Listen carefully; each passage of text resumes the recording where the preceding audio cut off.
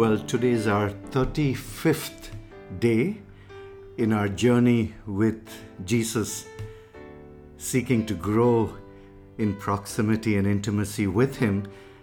And in most cases, I think it will also bring us into the Holy Week as we begin this Passion Week. We're in Matthew's Gospel, the 26th chapter, and I'm going to be reading from verse 57 down to verse 68 out of the New Living Translation. Then the people who had arrested Jesus led him to the home of Caiaphas, the high priest, where the teachers of religious law and the elders had gathered. Meanwhile, Peter followed him at a distance and came to the high priest's courtyard. He went in and sat with the guards and waited to see how it would all end. Inside, the leading priests and the entire high council were trying to find witnesses who would lie about Jesus so they could put him to death. But even though they found many who agreed to be false witnesses, they could not use anyone's testimony. Finally, 2 men came forward who declared, "This man said, I am able to destroy the temple of God and rebuild it in 3 days." Then the high priest stood up and said to Jesus, "Well, aren't you going to answer these charges? What do you have to say for yourself?"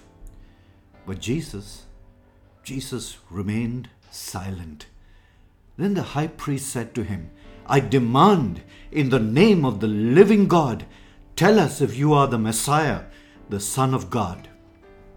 Jesus replied, "You have said it, and in the future you will see the Son of Man seated in the place of power at God's right hand and coming on the clouds of heaven." Then the high priest tore his clothing to show his horror and said, "Blasphemy! Why do we need any other witnesses? You have all heard his blasphemy. What is your verdict?" "Guilty," they shouted. "He deserves to die." Then they began to spit in Jesus' face and beat him with their fists, and some slapped him, jeering, "Prophesy to us, you Messiah. Who hit you that time?" Lord Jesus, thank you for going through all this for our sakes. And we pray that we would be faithful to you, that we would be able to live lives that would lift you up. For we know, Lord, that in the place where you are lifted up, you will draw all men and women to yourself.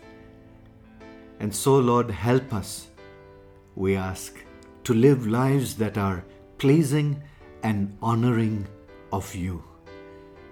In your name, always, Jesus, we pray. Amen.